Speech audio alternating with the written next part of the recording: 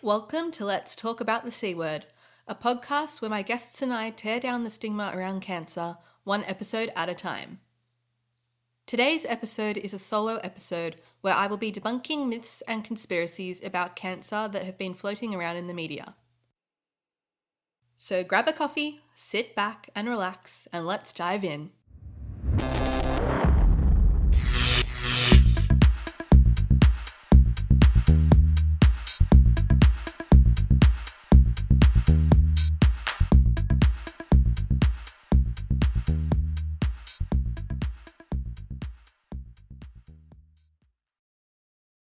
This first myth has been in the Australian news, causing some major controversy recently thanks to two reality TV stars from Married at First Sight, also known as MAFS, who were very unfortunately given a podcast as a platform to talk about topics such as positivity and gratitude.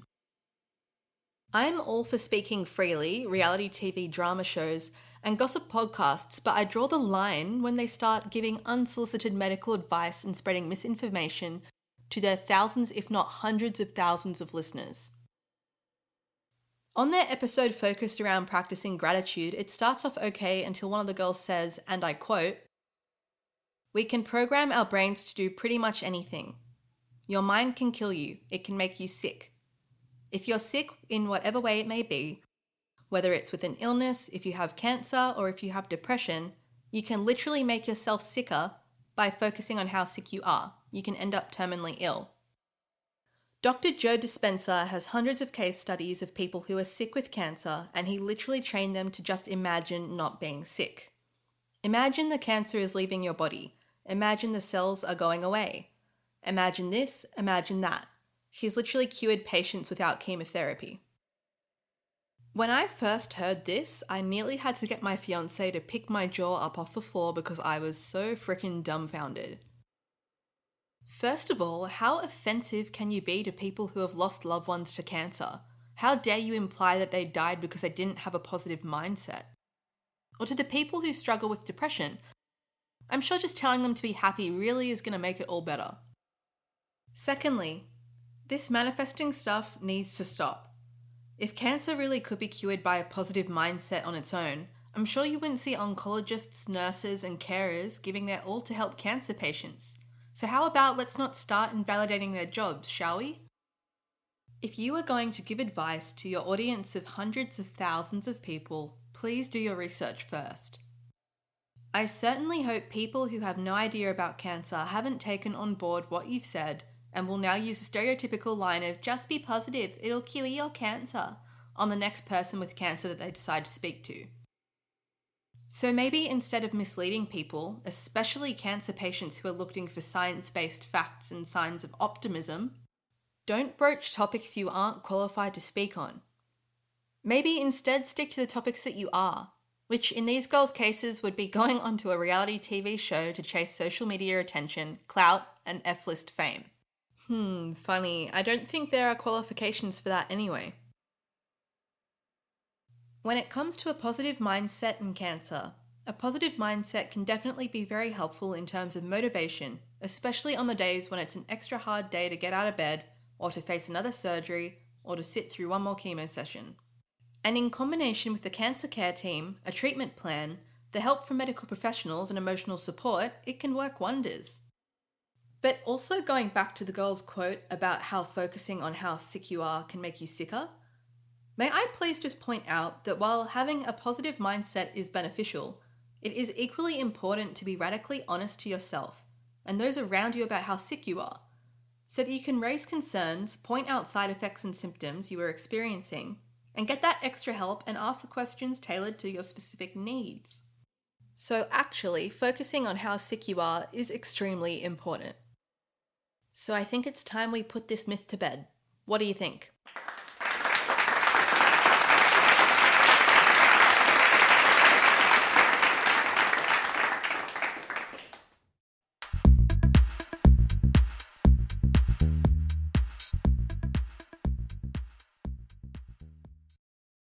Okay, now that that myth has been put to bed, let's talk about my favourite conspiracy theory, that cancer is in fact a fungus and baking soda is the cure. I have no idea who started this conspiracy, but I do think they've been watching a little bit too much of The Last of Us with fungus-ridden zombies. Let's break it down. The rumour that cancer is a fungus can be disproven through science. It is a fact that cancer begins from mutations inside our body's own cells. So, unfortunately for all of you conspiracy-loving fans out there, scientists are able to distinguish between human cells and fungal cells. And on top of that, there is absolutely no evidence to support baking soda curing any type of fungal infection. So, I hate to burst your bubble, but that's another one busted.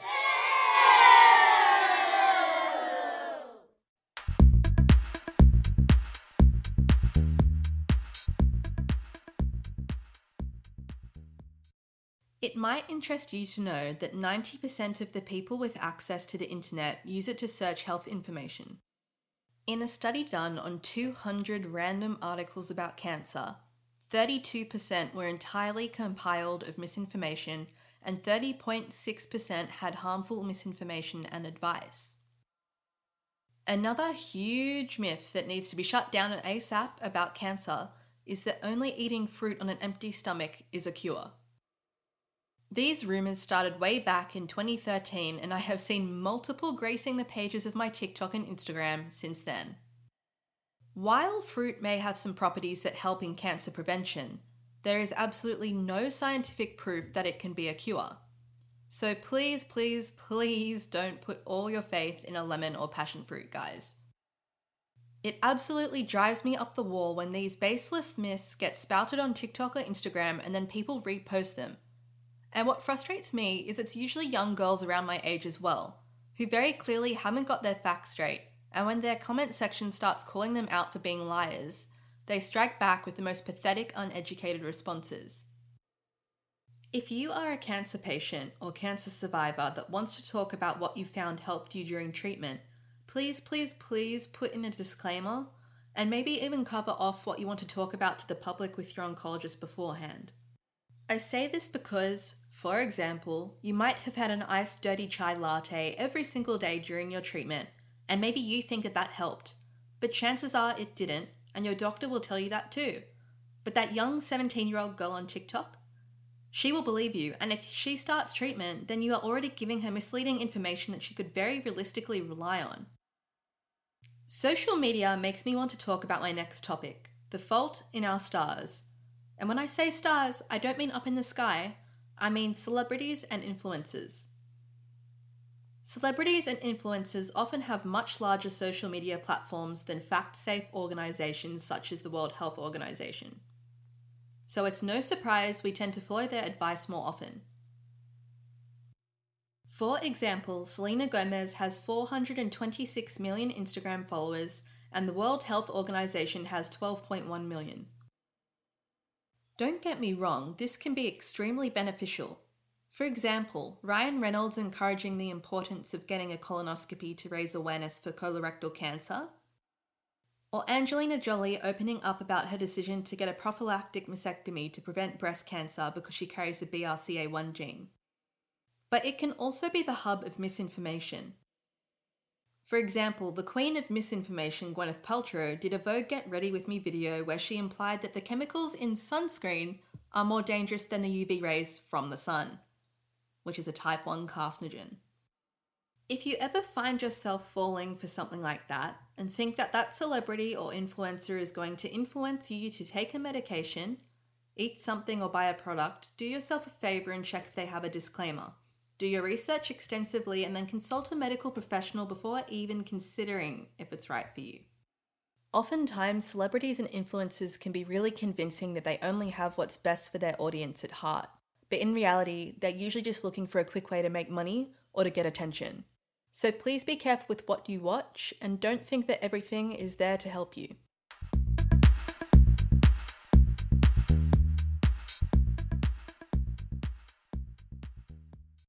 Another myth that I want to debunk is that cancer means death. I think this stigma comes around from everyone's fear of the unknown. We are all terrified of things that we don't understand.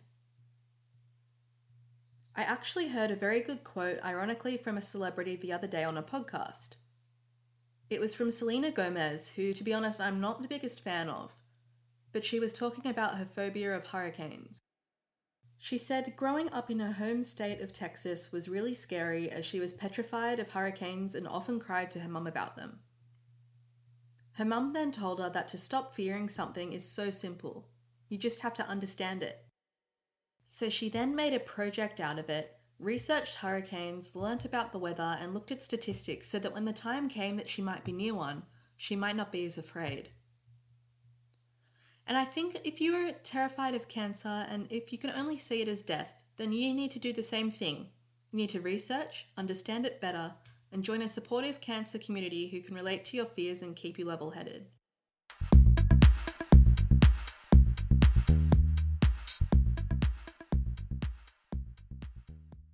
Now let's talk about another myth that I see often on social media as well. Cancer is contagious. This is a widespread misconception that often leads to fear and stigmatization. However, let me assure you that cancer is not, in fact, contagious. It cannot be transmitted through casual contact like hugging, shaking hands, or sharing utensils. Cancer is caused by genetic mutations or other factors that trigger abnormal cell growth within the body. Understanding this can help dispel unnecessary anxiety and promote a more supportive environment for those affected by cancer. And that is another myth busted.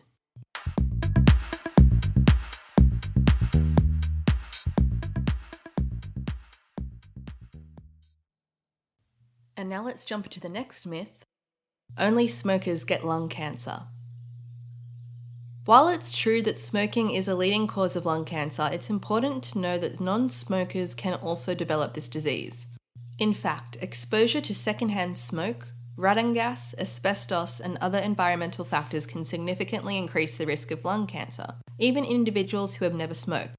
So let's break free from the misconception that lung cancer is solely a smoker's disease and encourage everyone to prioritize lung health. And yes, I'm looking at you, all of my friends who vape.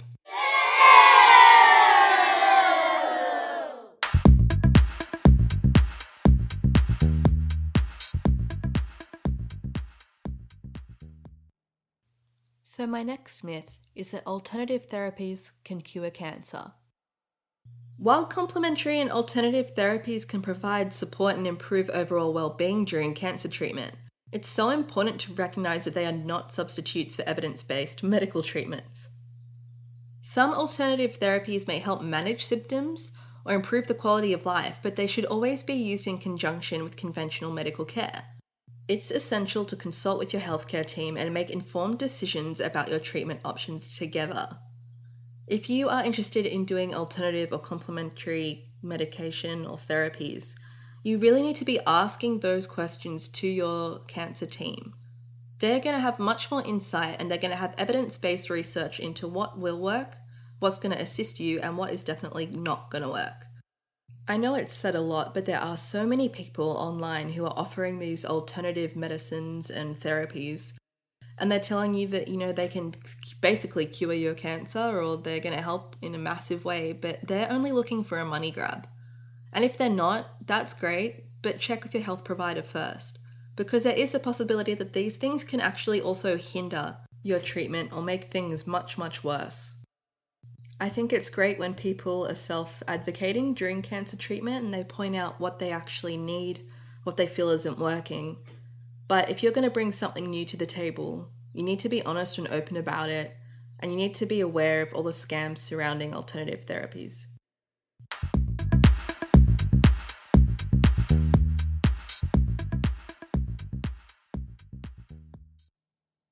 This next one I've heard quite a bit from people, and it's not true at all.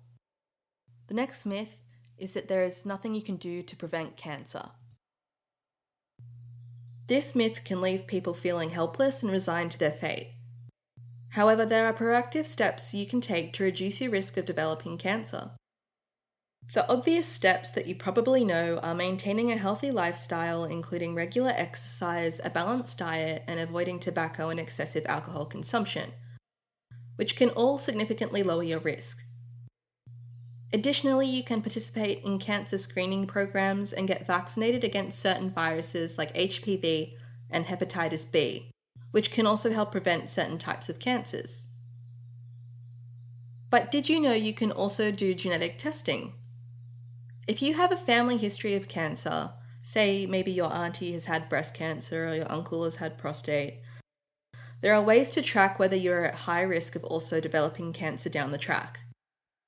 Knowing you are at risk can be scary, but it can also allow you to act in advance and put in place a prevention plan. New discoveries happen often in genetic testing, so the more you know, the more you can protect yourself.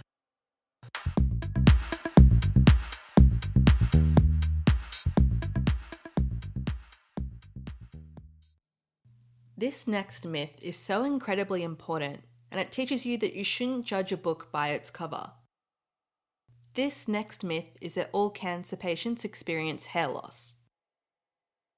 While hair loss is a common side effect of certain cancer treatments, it's not the case for all individuals, for example, my mom. Hair loss depends on the specific treatment being used and varies from person to person. Some treatments may cause thinning or complete hair loss, while others may not have any impact on hair growth. It's important to remember that hair loss is temporary, and there are various options available to manage and cope with this side effect. And on that note, I'd like to point out that having hair or not having hair is not the main identifier for people with cancer and how sick they are. They can be just as sick if they are going through treatment and have hair.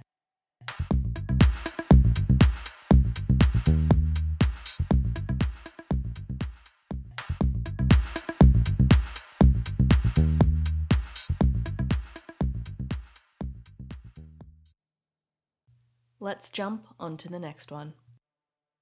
Cancer is a punishment for past actions or thoughts. It's crucial to dispel the belief that cancer is a consequence of personal wrongdoing.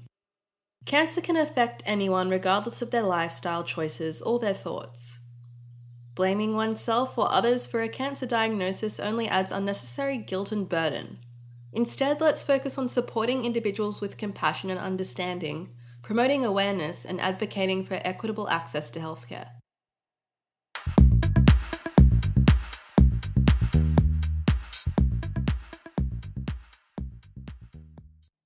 And that's it for this episode on cancer myths that need to be debunked. I think the main thing to take away from this episode is to never trust celebrities or influencers, and everything they say should be taken with a grain of salt. If you're unsure, make sure that you check with a medical provider or oncologist, and know that you need to get the information that's right for you. I hope you enjoyed this solo episode, and if you did, please give it a download or subscribe. You can also find the podcast on Instagram and TikTok, and I will put the social media links below in the episode description. Again, if you have any questions or topics you want me to cover, please let me know via Instagram or email. I will see you next week with a very special guest. Thanks for listening to Let's Talk About the C Word. I'm your host, Bryony Cornish.